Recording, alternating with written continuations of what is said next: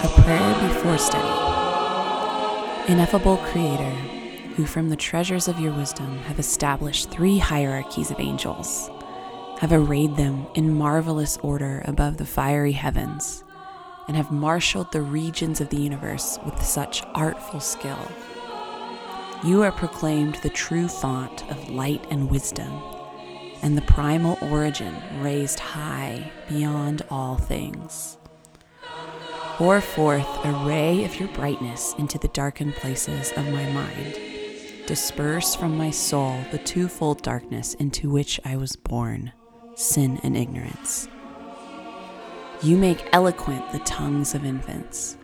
Refine my speech and pour forth upon my lips the goodness of your blessing. Grant to me keenness of mind, capacity to remember, skill in learning, subtlety to interpret, and eloquence in speech.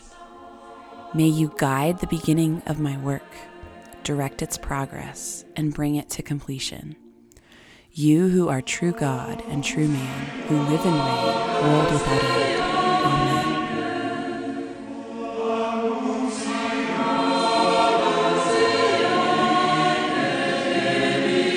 Welcome to Old Books with Grace. I'm Dr. Grace Hammond, medievalist scholar, very good at reading, very bad at spatial reasoning.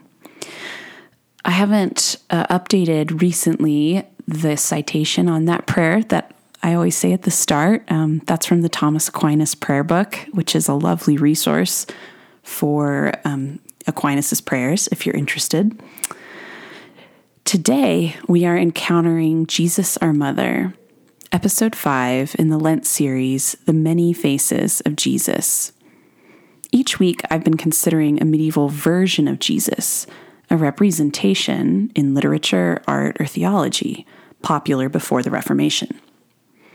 So far, we've thought about Jesus the Judge, Jesus our Lover, Jesus the Knight, and Jesus of the University. If you've missed these past episodes, be sure to check them out on the podcast service of your choice, or you can look at the text of them, which can be very useful for finding new resources at oldbookswithgrace.com. These versions of Jesus may be strange, silly, scary, or inspiring to us today. Above all, they challenge us to consider the versions of Jesus we encounter in our culture. Many of them capture important aspects of Jesus in the church that we overlook. None of these episodes comprehensively present these images. Think of them like little introductions that you can dive into further on your own. I hope that as we draw closer to Easter, their aesthetic beauty gives you joy too. If there's a version of Jesus I have obsessively tracked in my professional scholarship, it's this one. Because I'm a scholar and a student of Julian of Norwich, who has developed this image in the most beautiful and interesting ways, I've spent a lot of time with Jesus, our Mother. As a mother myself, this image impacts me on a deeply personal level. You certainly do not have to be a mother to appreciate the beauty and truth of Jesus, our Mother. But it's a punch in the gut for you when you have a baby attached to you and a large toddler clinging to your ankles and a big kid yelling to get your attention. The image of Jesus as a mother doesn't stem from Julian, the first woman writer in English. Though wisdom is sometimes portrayed in biblical literature as having mothering qualities, the only representation of Jesus as a mother in the Gospels comes from his comparison of himself to a mother hen, longing to draw Jerusalem, his chicks, under his wings, in Matthew 23:37 and Luke 13:34. Perhaps surprisingly, male monastic writers in the 12th century really initiated the popularity of this representation of Christ in the Middle Ages.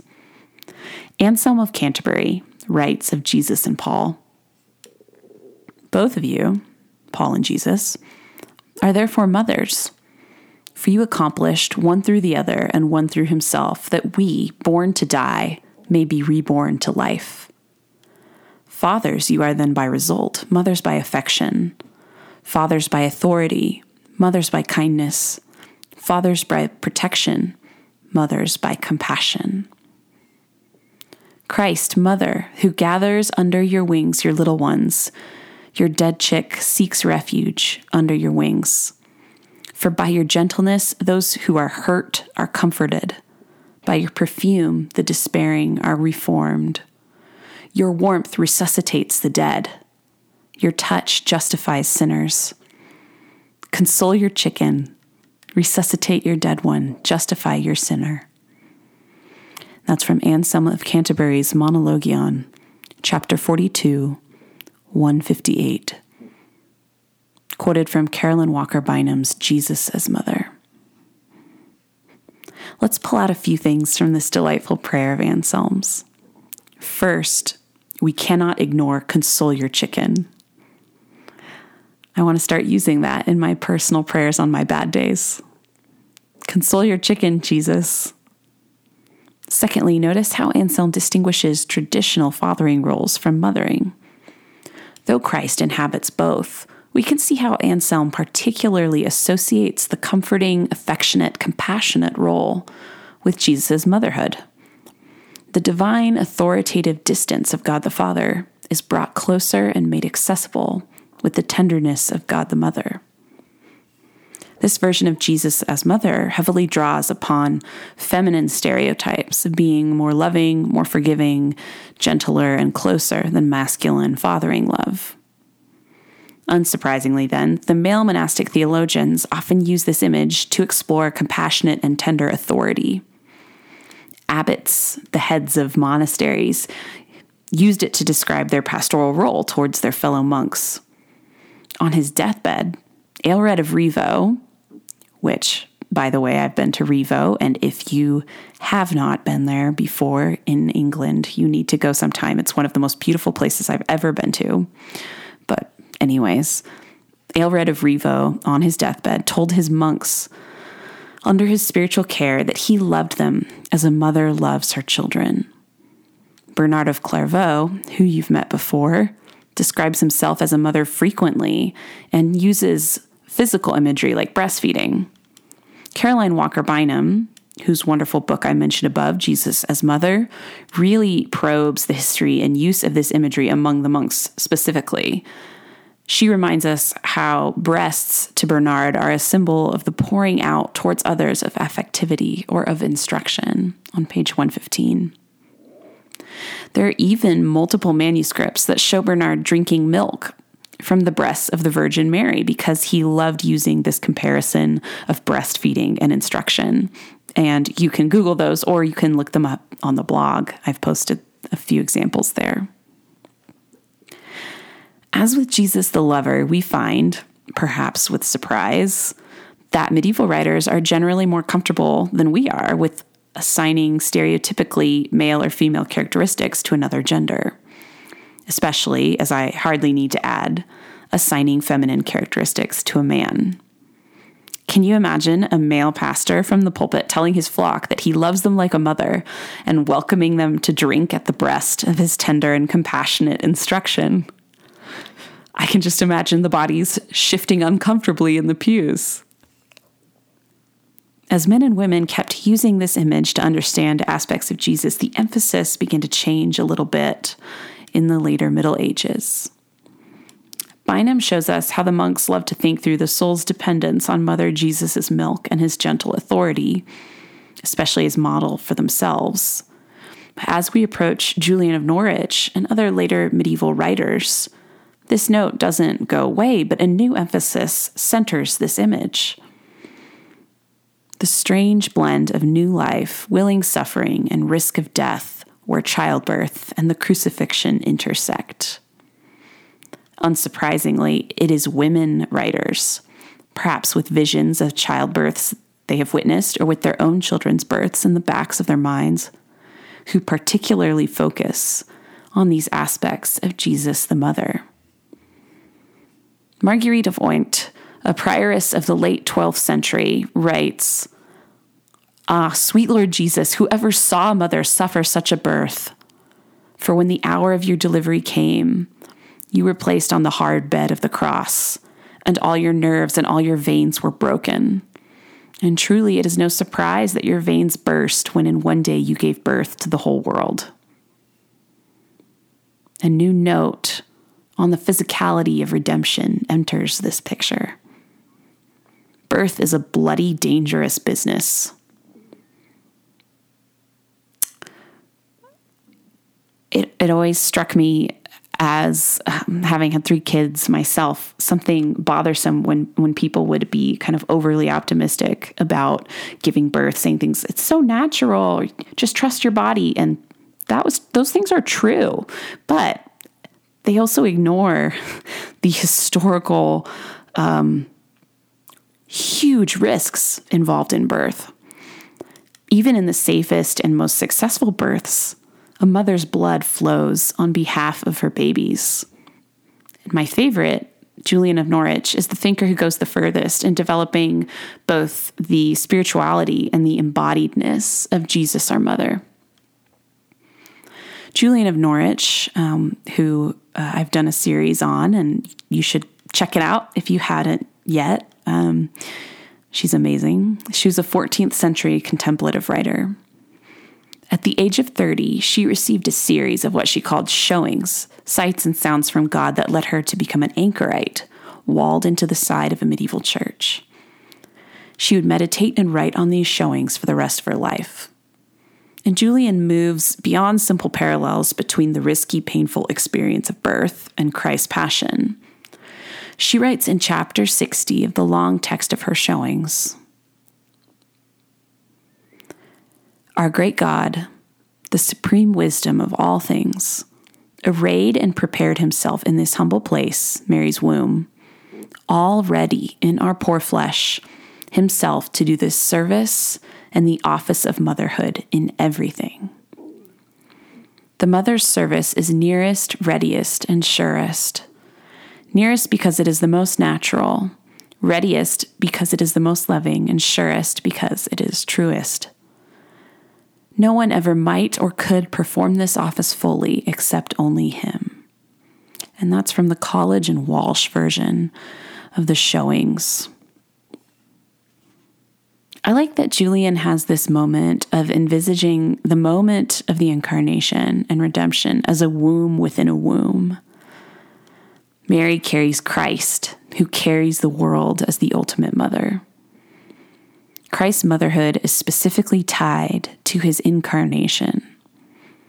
As he takes on flesh, he takes on the office of motherhood, an office, Julian says, that only he could do to the full.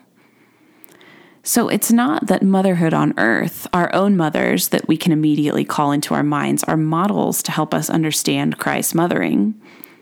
For Julian, the motherhood of Christ is not a metaphor. It's essential to who he is. Christ's mothering is the original, the only true full mothering, childbearing, and child raising that good moms on earth provide a small and distant echo of. The true office of mothering, the office truly closest, most secure, most natural. It can be really helpful, especially if you resent the implication that fathers don't love their children as much as mothers do, to consider the historical roles of fathering and mothering. In the 14th century, fathers certainly were associated with paternal love and especially with protecting their children, but not with the day-to-day tasks of caring intimately for a child's physical and emotional needs. Though I'm sure there were occasional exceptions to the rule, fathers didn't change diapers, dress their children, feed them, or carry them about as they did household tasks. It was the mothers who were suffering the pangs of breastfeeding, elbow deep in excrement as they washed filthy swaddling clothes, no disposable diapers in the Middle Ages, wiping the spit off from the few garments most people owned. Think also of the incredibly high mortality rate of childbirth. Giving birth was risking one's life to bring in a new life, as it still is for some today. To be a mother was to be significantly, materially altered by the presence of this new person. Motherhood entailed, and still entails, biological, physical demands on women, the ones giving birth and doing the arduous labor of breastfeeding. If you were the mother, your very presence was the sole lifeblood of your child, unless you were wealthy enough to hire a wet nurse. Fathers could come and go for days at a time, and did often. And I'm not talking about abandonment or skipping out. I'm just talking about very loving fathers going about the daily businesses of life. Mothers couldn't do that. Julian writes of our mother Jesus, "But our true mother Jesus, he alone bears us for joy and for endless love. Blessed may he be. So he carries us within him in love and travail until the full time when he wanted to suffer the sharpest thorns and most cruel pains that ever were or will be. And at the last he died.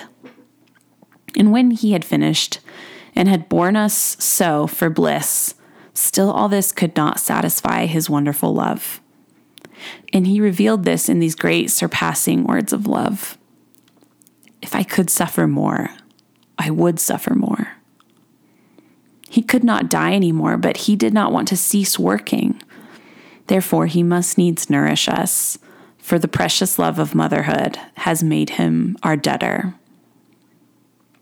Chapter 60. This last phrase is particularly striking. It is necessary, fitting, natural for him to feed us. For the dear love of motherhood has made him debtor to us.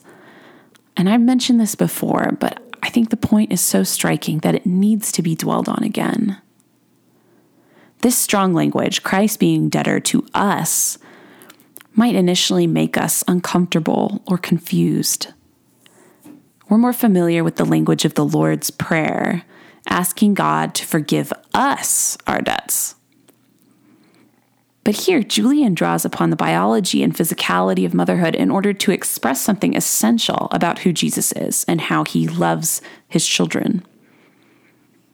Humans are not the kind of animals who give birth and then let their offspring raise themselves. We're hardwired to raise our children, even to raise other people's children who have needed it in varying circumstances.